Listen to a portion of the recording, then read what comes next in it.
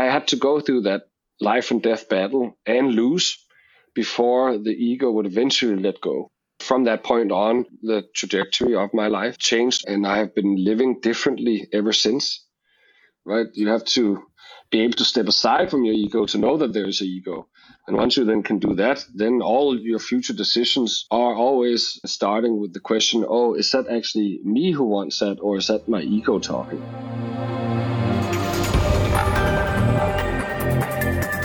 A Harvard Business Review study shows that greater than 50% of venture-backed startup founder CEOs fail due to two reasons: co-founder conflict and immature leadership. While I agree that this is likely true, there is also a seldom discussed deeper cause: ego. On one hand, if your ego isn't strong enough, you will fail. On the other hand, if it's too strong, you'll also fail. So how does one become the master of their ego and maintain a winning balance? You're about to hear from 3 veteran founder CEOs who successfully reset their relationship with their ego by undergoing an ego death and rebirth experience.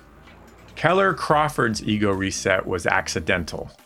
He actually died when his motorcycle was struck head-on by a van. When resuscitated, his ego was reborn as a humble servant, changing his orientation to life and business forever. Bertram Meyer and Henrik Zilmer both experienced their ego resets through ayahuasca, an Amazonian plant medicine containing psychedelic compounds.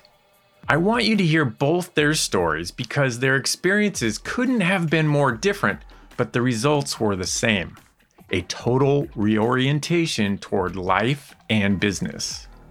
In this episode, you will learn what the ego death and rebirth experience was like for each of them, how it changed their approach to business leadership, and their best practices for maintaining a healthy relationship with their ego.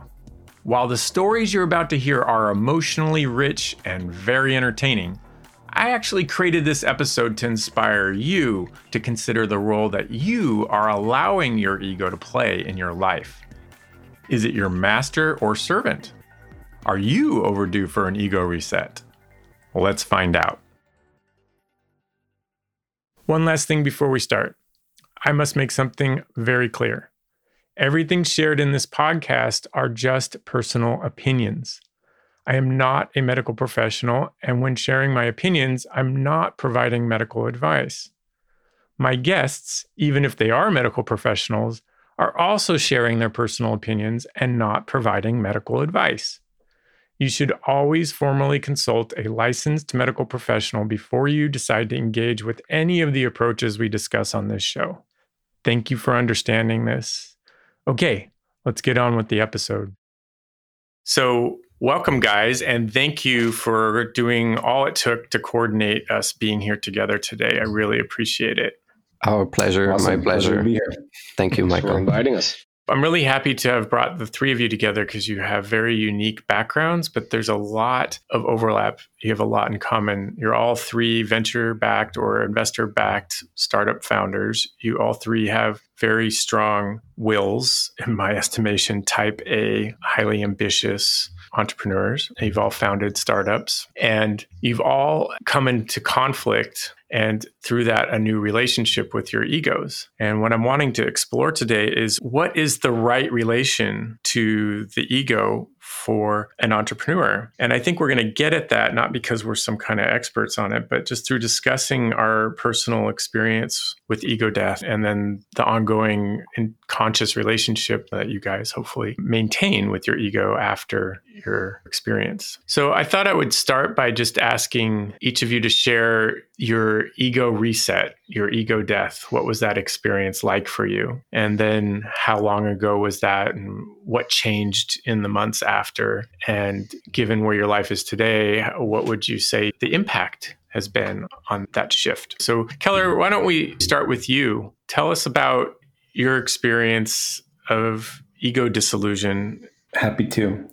Yeah, my story was such a formative and pivotal moment for me, as I think any big awakenings are. I was doing some business in Bali and had been actually living there. So just kind of hammering away, building like a maniac my business, which was sort of the blueprint I had coming out of my 20s, where I had founded another company. And I was in Indonesia. I had just delivered a job for Paramount over there and was kind of wrapping everything up. And 2:00 in the morning, I went out to get a phone card so I could call my contact in LA who was going to pick up a shipment from me. And then my partner at the time said, please don't go out. I just said, I'm just going to go grab a phone card. So I went, picked it up, and I was heading toward home, missed the turn. I was driving a motorcycle. And as I'm coming back around the turn to go to my house, this van comes screaming around the corner, out of its lane and into my lane.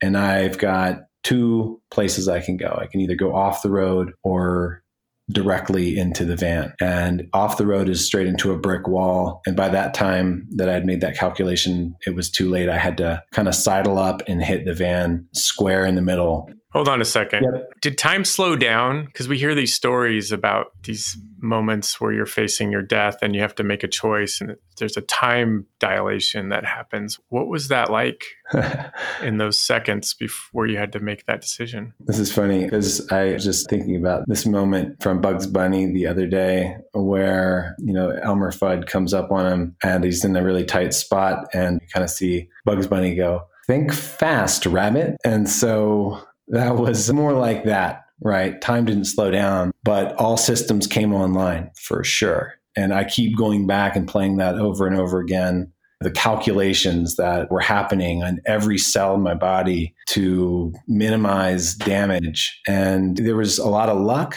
And then I credit the supercomputer of the neural system for doing whatever part was mine. But yeah, it was crazy. Somehow this van hit me and sent me flying backward, tumbling, hit me so hard that it blew the helmet off my head, broke the strap. And I remember tumbling, all different flavors of impact, and then nothing for a second. And then coming to my feet, having one leg sort of give until I realized that I can't put pressure on that because it's broken. And then it was sort of this Spielbergian moment with the van's headlights on me through all this smoke, the front of the van crushed in like a Coke can with two thumbs kind of crushed in through the middle. And I was just staring right into the windshield and I must have looked like bloody murder. But the folks in the van slammed on the gas and squealed like they were going to peel out and then slammed on the brakes. Then slammed on the gas again, slammed on the brakes. It was like there was two people driving. I'm imagining it was terror and concern at once. And then they peeled off and left me in the rice paddies at 2:30 in the morning alone. And so, yeah, and I'm kind of sitting there now by myself, just shrapnel everywhere from... Is it pitch black? It was dark, but it was starlit. And I remember looking up at the stars and going, this is bad. And then there was a moment that hit me right after that said, fuck, this is dying. This is happening to you. And then I said, oh God, okay. And I was bleeding heavily. And I went up and I touched my head, but I didn't like what it felt like. Yeah. And so I was like, okay. So I was running diagnostics on myself. Like, what is happening? How bad is this? And then I sort of assessed that I was fading, right? I was looking at the stars and everything started fading. Right. Mm-hmm. It was like an LCD screen that was just losing power and the colors were flattening and I could feel myself drifting. And I said, okay, well. What was the emotion like? Were you crying? It was pretty sober. Every bit of my attention was vitally arrested. I remember thinking, thank God it didn't go out like a light. I am at least here to live this last moment. And this was kind of the dialogue. There's no way out of this. It's done. And so I have to make this last moment of my life. I want to show up for it in a way that honors the life that I had at all. So I used that time to really run back through and assess how hard I've laughed, how fortunate I've been to see beautiful places around the world, have a family that loves me, have good friends that love me and that I love, and have had great love stories. In that moment, so much came to me that I immediately stopped and just said to myself, I've had more than my share of beauty and positivity. And in fact, it didn't make any sense how I could feel entitled to another moment. Right. And so so much gratitude. It really was that. And then the next thing was, well, what can I do from here? And this is all in a span of 10 minutes or less? Yeah. Hard to tell. Hard to know. A timeless stretch. Mm-hmm. Yeah. Mm-hmm. And then the next piece was, well, what can I do?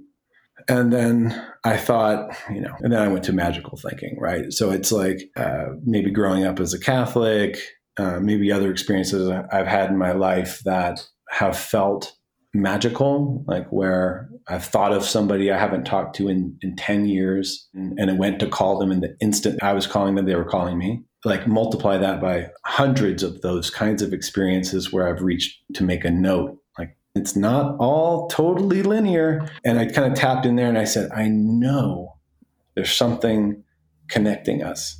I know there's some kind of Wi-Fi in the sky among living beings. And I'm not subscribed to any kind of mythology, but I have had my own empirical experiences that have led me to think there's something. And so I said, okay, if there's something, then I'm going to pull it all together right now. I'm going to use my will to concentrate all that's left of my life to transmit a message, which was for me, I want to reach the people that I love and that love me, because tomorrow they'll hear about this, they'll be mourning my death. And so let me send this message. And it was, I love you. I'm with you. I am okay with this. It is not a tragedy. It is not sad. It is only the end of my life. And my life has been beautiful. So it was one of peace. It was one of calm. And I just concentrated into a ball, kind of detonated this prayer and sent it out. And that was my last act. That was my goodbye. That was all that I needed to do in life. And yeah, clearly there was more to the story than that. Because you're here. yeah, I'm here. But wow, I'm so enraptured in hearing this, and I'm like on the verge of tears, but in a more of a joyful, like, I don't know, it's a strange quality of awe, I guess, that I'm feeling right now. That's really precious. That was a precious moment and certainly singular for me. But the next point like that was waking up the next morning, right? To me, there was some things that happened in between. I was kind of shuffled around in between hospitals. Surgeons were flown in. I was all quite hazy for that. Yeah. At what point did your consciousness come back online? I remember waking up, somebody showed me a mirror at some point, and I was just completely misfigured. And I remember my heart was just overflowing. And there was a kind of a sermon that, like, I guess my subconscious was kind of piecing together of the time that had led up to this moment and what it meant. But Keller's dead. There's no more me. Any validation that I had ever sought, anything I ever needed to achieve, I showed my dad that I could do it. And I showed my friends that didn't believe in me that I could do it. And the ones that did believe in me, that they were right. All those ego stories. But in that moment, it was, Keller's dead. What do you want with me? And not like I'm talking to some, bearded God, but what can I do here with this life that is meaningful beyond me? And that was the only thing that mattered. And so there's this distinct point of surrender. Surrender for me was on my tongue, and it opened up like a sunrise. Surrendering myself, surrendering my ego to this network of life that is here on earth that I have the opportunity to affect in a meaningful way that reduces suffering, that increases quality of life. and that ultimately might, be a drop in the bucket, but who cares how little or much toward reinforcing the best of humanity. The essence of it I'm hearing is just this total dedication to service. It was absolute in that moment. And I just remember being like, I have no use for this life anymore because I've had a beautiful life. And that gratitude that I felt there on the road bowled me over. It was enough to check out on. And so the whole rest of my life since then, I've kept that really close to my chest. It informs everything I do.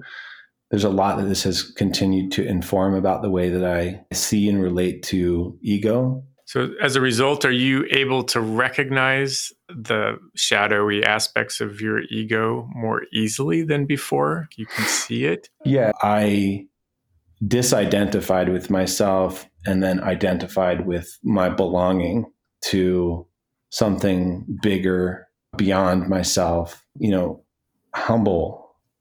But I think that you said it earlier when you're talking about an ego reset, like this idea of an ego death. It's a momentary thing, but it's not like your ego is ever going to die.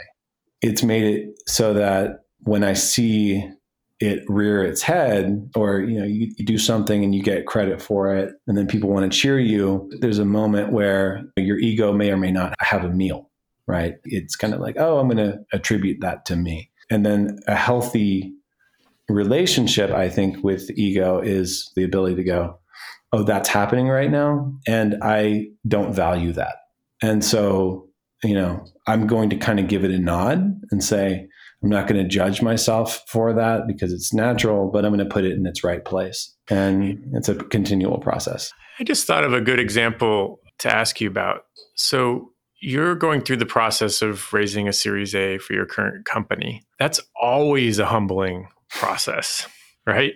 It's one of the most difficult things a first-time venture-backed founder has to accomplish. And working with many clients through that process, it's always a big blow to their ego because, you got to get your 70 no's before you get your yes. And I'm wondering how you think your ego reset, your current relationship with your ego has maybe made that easier for you? For sure. I'm sure on some level, I've had so many rejections that at this point, in rejection, learn why, and then be productive with that.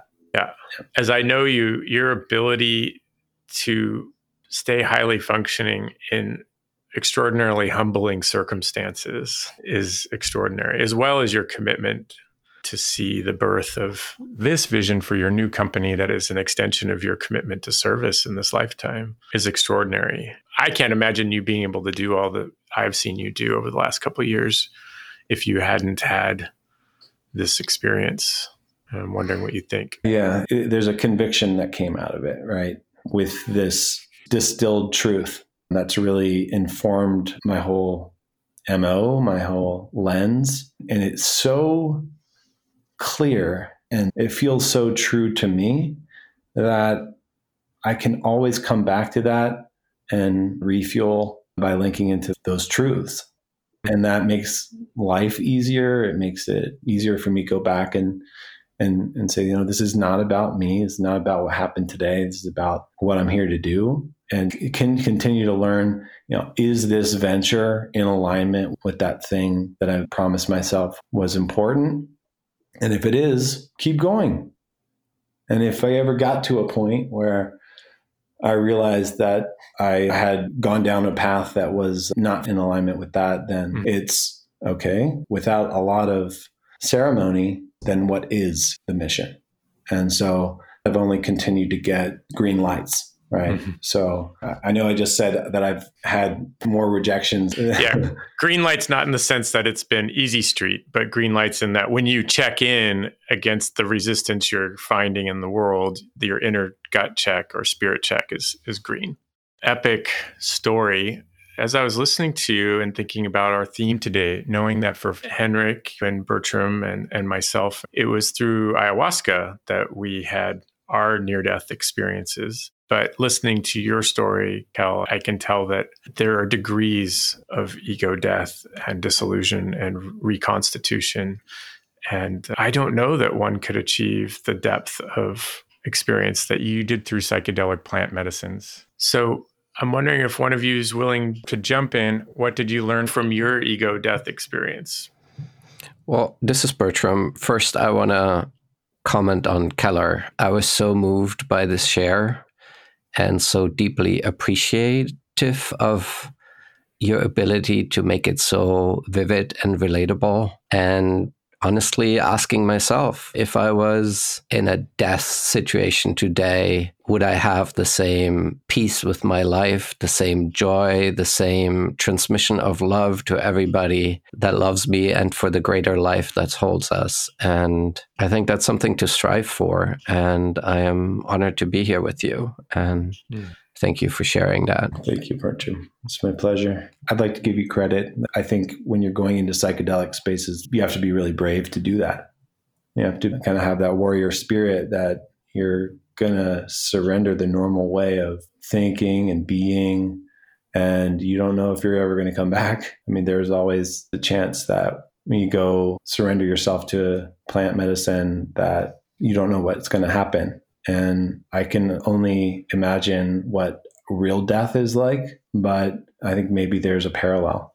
Mm-hmm. So, Henrik, I'm curious what comes up for you hearing Keller's story. Yeah, no, it's a really crazy story. And I think it's very difficult to relate how that experience must have been standing on that dark road, reaching a point of peace with the world and with everyone in life, and then simply letting go or knowing that this is it. So, yeah, brave of you to share it. Yeah, so like the whole story from the beginning, of course, I've always been kind of intrigued with whatever is, there must be more to life, or at least been curious to that.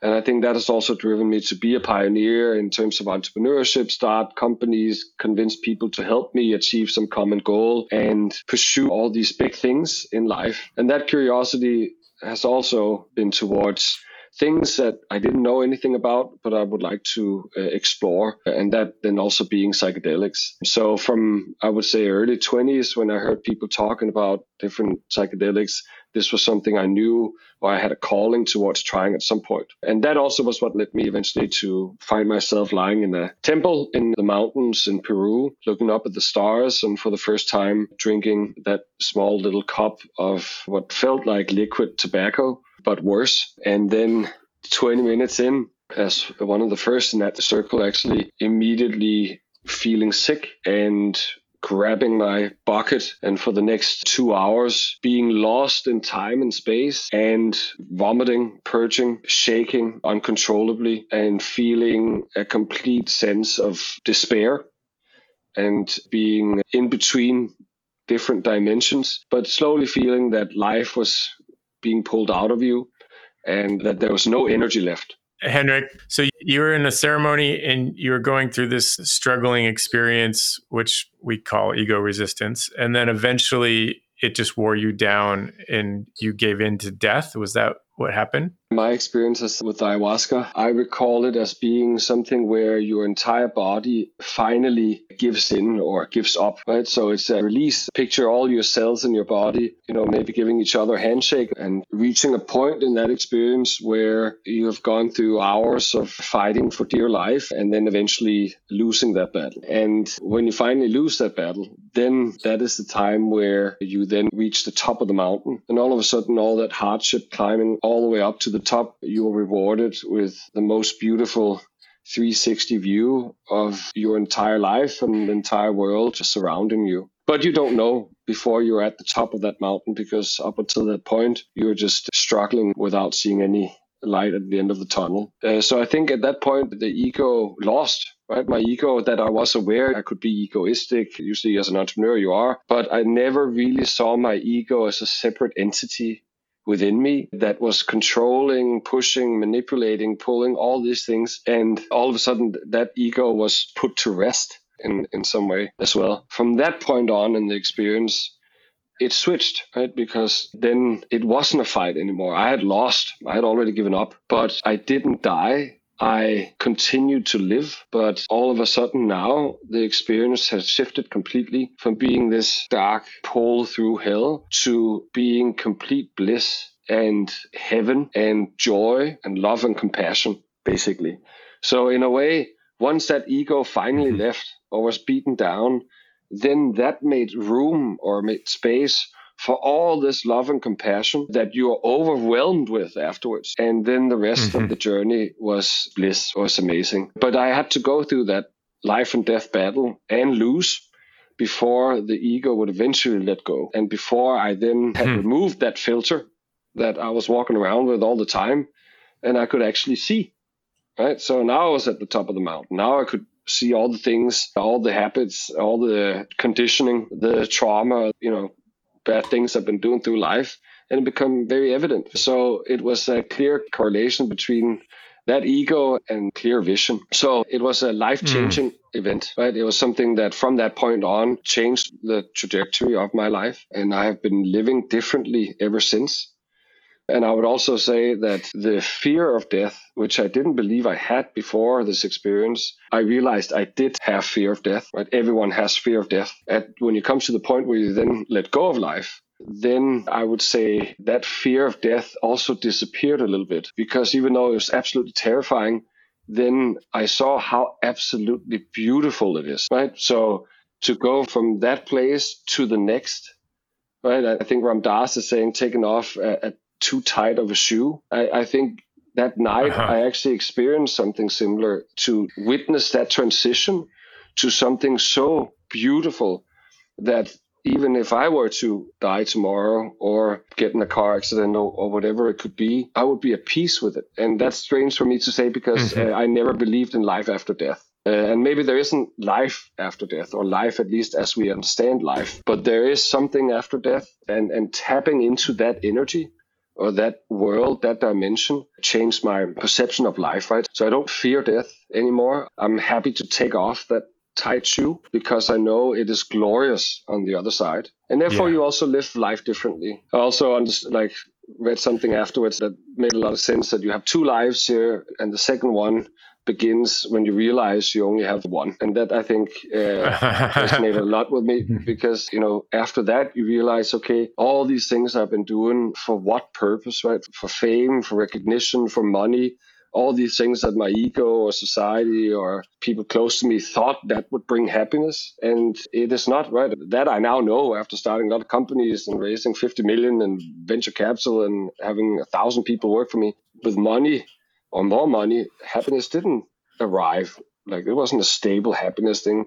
With recognition or like people saying I did a good job, yes, that made me happy, but only for a short while, right? Then I would just be addicted to it and eager for more.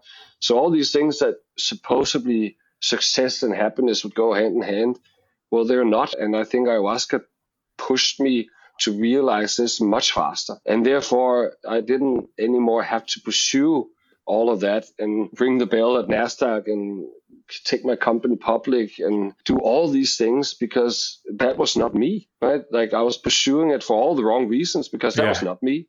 But that was my ego who wanted all of that, right? And maybe conditioning from before, but it wasn't me who wanted all that, right? And it wasn't sure not making me happier, right? So I had to recalibrate my whole assessment of life and live differently, right? And be more true to myself. And I think the ego death experience of ayahuasca accelerated that process and reminded me about who my true self is. So forever grateful. And it was an awakening for me. It really was. And I'm curious, when you went back to your company after that retreat and had freed yourself of the old form of ego, what were some of the things you saw clearly and chose to do differently?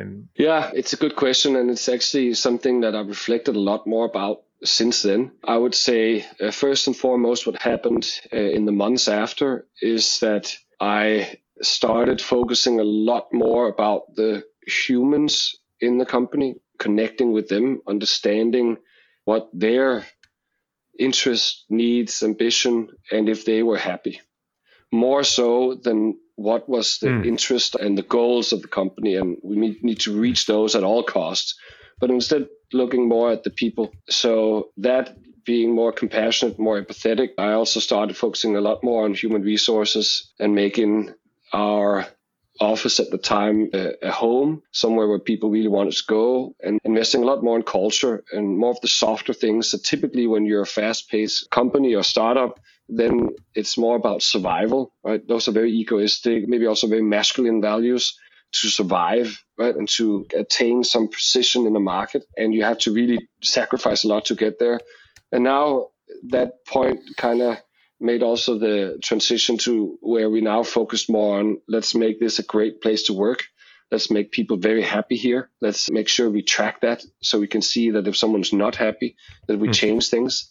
So it changed my perspective in the short run on that. And we did a lot of initiatives to change it. And I would say in the long run, from my personal perspective, I then at that point knew that I also had to remove myself from the company as a operational leader, as the CEO, because I was not the person to continue building a 1,000-person company and onwards, because my desires, my creativity were not to grow a big organization, but to get back to the things I loved the most, to my true self, to be in that starting phase of figuring out what ideas could work, how to do it, and to be maybe that pioneer again. So it changed both in the way I managed, but it also changed my ambition for what I need to do. And I gave up on that hunt for becoming the CEO of a company, IPO company. Yeah. The old ego would not have let you step down to CEO definitely and hire a replacement. But how would you know if you're not aware of your own ego, right? Like if you're simply not even questioning your own ego, right? You have to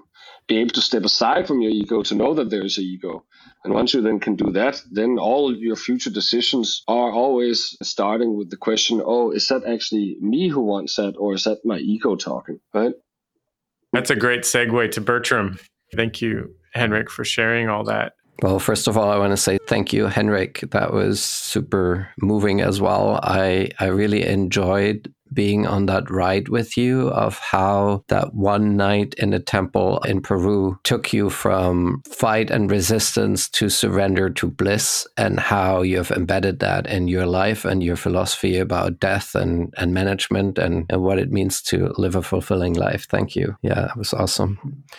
I'm also totally marveling at the kind of three completely different, unique trajectories that we're having. Keller, who had this death experience, physical death experience. You, who had this very intense battle experience in ayahuasca, and mine is totally different. I am a serial entrepreneur as well. I had made the choice to have 95% of my life energy go towards Taulia. Your company, yeah. And it was everything. And so there was only a really small splinter of me available for maintaining my health and functioning in a relationship. And that was not enough. And so I want to just honor how I co-created it. Now, it didn't make the Dark Night of the Soul any easier because it came in addition to spending all the energy on the company.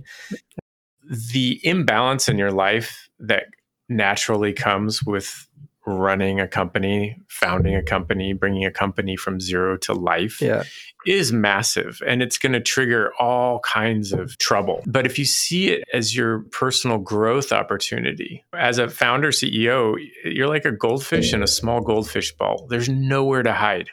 Everybody sees your shit. You have the investors above looking down on you. You have your peers and co-founders looking at you directly. And then you have the employees that are seeing you from this direction. Then you have your personal life relations. And as a result of that, you can suffer terribly. But with the right mindset, you just see it all as fuel and opportunity for transformation and growth. If you can surrender enough to allow for that to be a part of the equation as you're going through it. Yeah, I mean, conscious entrepreneurship is a high growth journey. And it took me till age 37, I think, was my first psychedelic experience. And that was ayahuasca. It wasn't a battle at all. I was laying there. I didn't quite know what to expect. And the shaman invited people to sing. And I was like, I don't have a great voice. That's not for me. And suddenly there was this voice in my head. It wasn't me, it was she, and she was vast. And she was like, but would you like to be the instrument tonight? And I was like, yes. And she asked me, will you surrender? And I said, yes. And she said, I will teach you surrender. And in that moment, I felt like the back of my skull was lifted away and this beautiful powerful entity came filling my body and filled me to 90%. So I was kind of squeezed in that little corner somewhere. 90% of what was in me was not me. And the fantastical thing was it didn't even end there. Then I put my attention to the back of my skull, and I felt like the entire galaxy was like continuing as the back of my head, or as the whatever energy body of whatever entity had come into me. Wow. Now, that sounds kind of weird or intense, but it led to the most beautiful experience of my life to that point. First, I had to just laugh. I mean, it was so absurd. I just had to laugh. And I was a little bit shy about it. My little 10% were like, you're not supposed to just burst out laughing in the middle of your first ceremony. But she was like, no, nothing bad has ever come from genuine laughter. Laugh away. And so I rolled and giggled and laughed, and tears came out of my eyes. And as the laughter abated, suddenly I was in this dark space, and it was so warm and loving. Love radiated from every side, inside and out. And it was almost like as if liquid love filled every cell of my body. Bliss, total and utter bliss. Like there was nothing to do. Everything was perfect. I was perfect. The world was perfect. Everything was love. I was love. I was being loved. It was like, there was just, wow. Now it took me a while to understand that my journey was actually that of life's journey. The laughter was orgasm, and the next stage was I was in the womb. And funnily, my ayahuasca experiences since have unfolded. Like kind of, I had early childhood. I have a manhood initiation ceremony. It was a life journey, and this is how it started. And it was the most wondrous, beautiful experience still to date of my life that I can remember. I assume that this is how I felt in my mom's womb, but I have no direct way of accessing that memory. So this was really a gift and a blessing to be able to relive that. And I could talk much more about that. And one super interesting thing that happened in that ceremony a little bit further down the road was she gave me visions of what my life, my soul's journey is about. And it was very nature, treehouse, intentional, conscious community. It was kind of assembling a tribe of people who live in presence and love. And my 10% threw up this objection. I was like, no, I have like this company, it's called Talia, and we have, I don't know how many people, whatever, 70 employees we had at the time or something. And I'm responsible, and, you know, their salary and mortgages and visas depend on me, and I kind of run after something else. And she asked me, responsibility. Where do you feel that in your body? And I was like, I think I feel it in my belly. And then she was like, well, focus on it. How does it feel now? And I was like, oh, it's getting denser. It's like gaining in gravity. It's almost like it's focusing itself. And how is it now? And in that moment, I projectile vomited it into the bucket.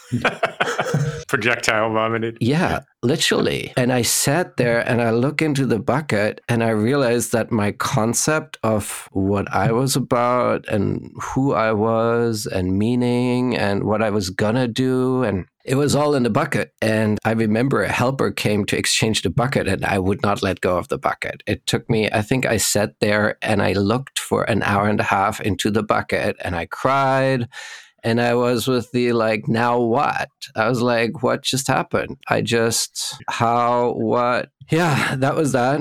And I'm just adding one little tiny piece. Again, later in that ceremony, which explains why I'm here, her and me talked about technology. And she said, well, there comes a time when technology becomes a multiplier for consciousness, becomes a multiplier for awakening, and then everything happens very, very fast. And so my hope is that by us sharing our stories, it becomes a multiplication, not of felt sensed experience, but of inquiry maybe into that. So Bertram, would you consider that the ego dissolution, that gave you a new relationship to your ego as a CEO and founder? Well, so the interesting thing is that both Keller and Hendrik had like kind of very marked one moment in time moments. And my ego disillusion is a journey, and it started in 2010 and it's still ongoing. And it feels almost like literally dissolving something out of me, or maybe waking something up in me.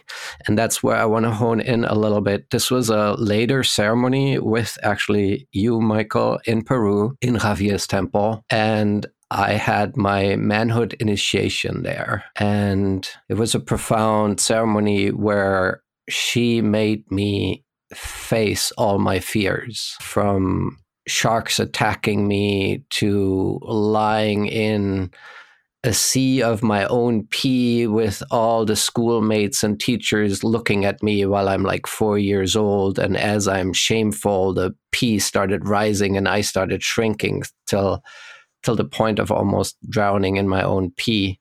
And so there were all these fears that we went into. And in that ceremony, I don't know at what point, we also, her and me, discussed ego. And what she said, and for me, this is really important because so much of the thing that I hear about ego death and struggle, etc., is casting ego into this real negative role, maybe involuntarily. But for me, here's what she said. We humans, humankind, are truly beings of pure love. We're built for and capable of limitless compassion, empathy, and generosity. And in those moments when we're able to connect to our true self, we can all feel that. And honestly, how beautiful, because Keller connected to that when he sent his love out thinking he was going to die. And Hendrik connected to that in the ceremony on the top of the mountain. And that's the true self. Now, that true self is, in a way, at risk of self-destruction because it's so pure and so loving and so open that it's provided with a helper, the ego, whose sole purpose is to ensure our self-preservation. It's what keeps us safe. It's what asks the question, are you safe? Are you cold? Are you hungry? What do you need? Do you need more of this? Do you need more of that? Like, what environment is conducive to you? And really what I think the process is of spiritual maturing is that we wake up in our loving nature. And as we wake up, as we kind of come out of the slumber, we're asking ego to step aside and take a secondary role. So instead of having our life run by ego as the actor, kind of pretending that it's us, we get to awaken and ask, hey, ego, thank you. I love you. Thank you for protecting me. Thank you for keeping me safe. And now that I am awakening, I would like you to start to take guidance from me.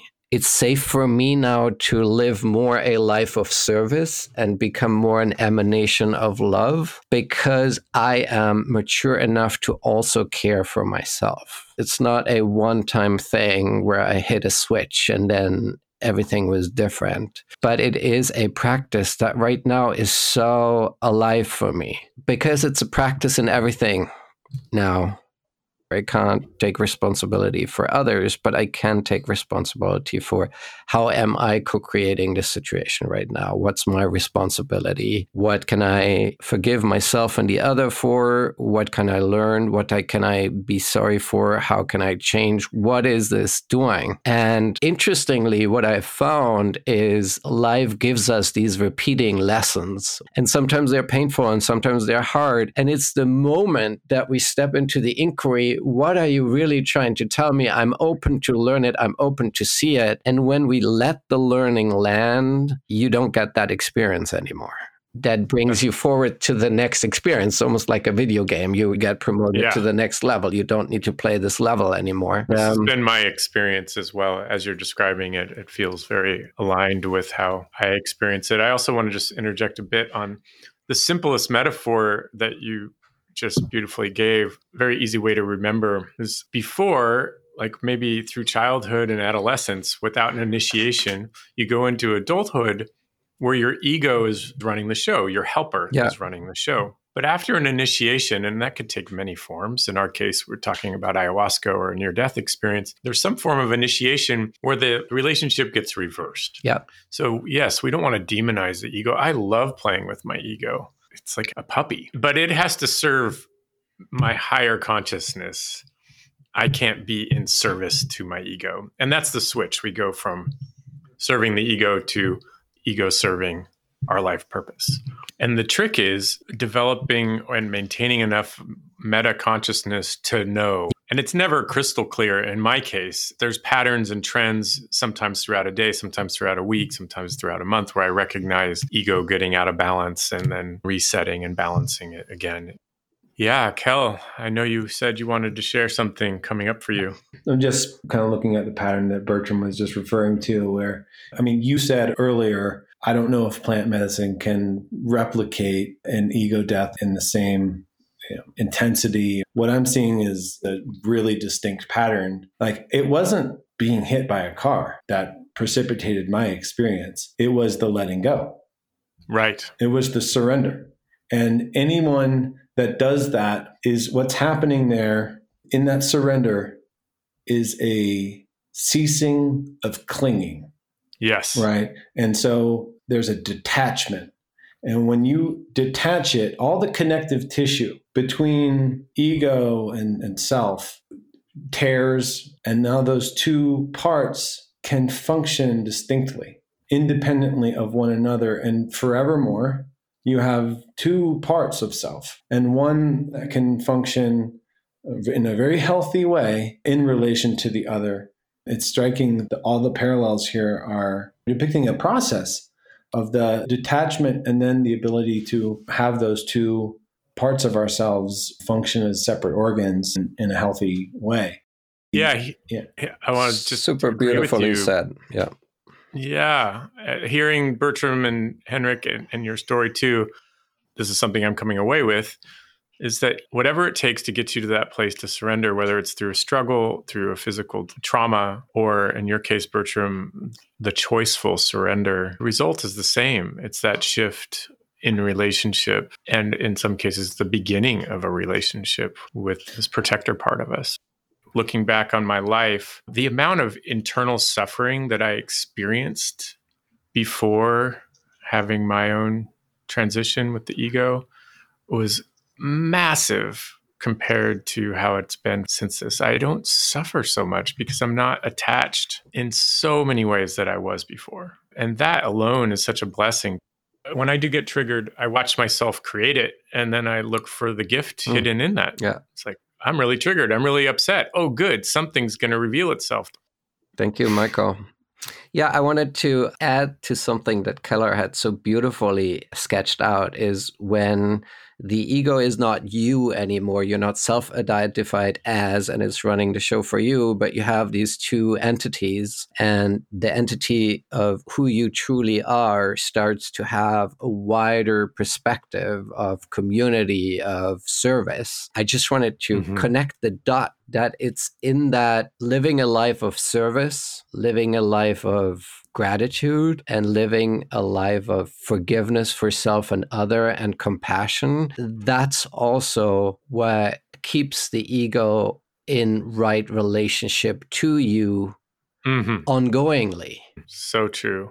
Beautifully put. Henrik, I'm curious what comes up for you, having been listening for some time now. Yeah, no, I think everything that you're saying is very much spot on, because I think the part about suffering, like if I look at my life and if you look at like most of the people who suffer is because reality is different than their expectations or what their ego expects, or it just doesn't turn out the way they want, or they have carried some pain or suffering from the past, and every time it comes up, it triggers it again, and you're basically going from one pain to another, right? And it's letting go of that, and that is also a process. So I also understand what Bertram is saying, that this is not a one event occasion. This is something that as you have built up all these deposits of perhaps frustration or bad energy, that it takes time to unbundle that and recreate that flow throughout your body, where all these things that might have triggered you in the past now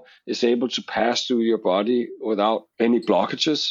and that you remain, with calm and happy and not leading to a place of suffering. And if you're listening to this and this lights up for you, I think that we can all recommend the book, The Surrender Experiment, as a really great story illustrating what it's like to shift as an entrepreneur, shift from a place of out to prove what you can do for yourself to a place of total surrendered service, and what that path looks like when you live it for 40 some years, as the author of that book, whose name's escaping me right now, Michael Singer.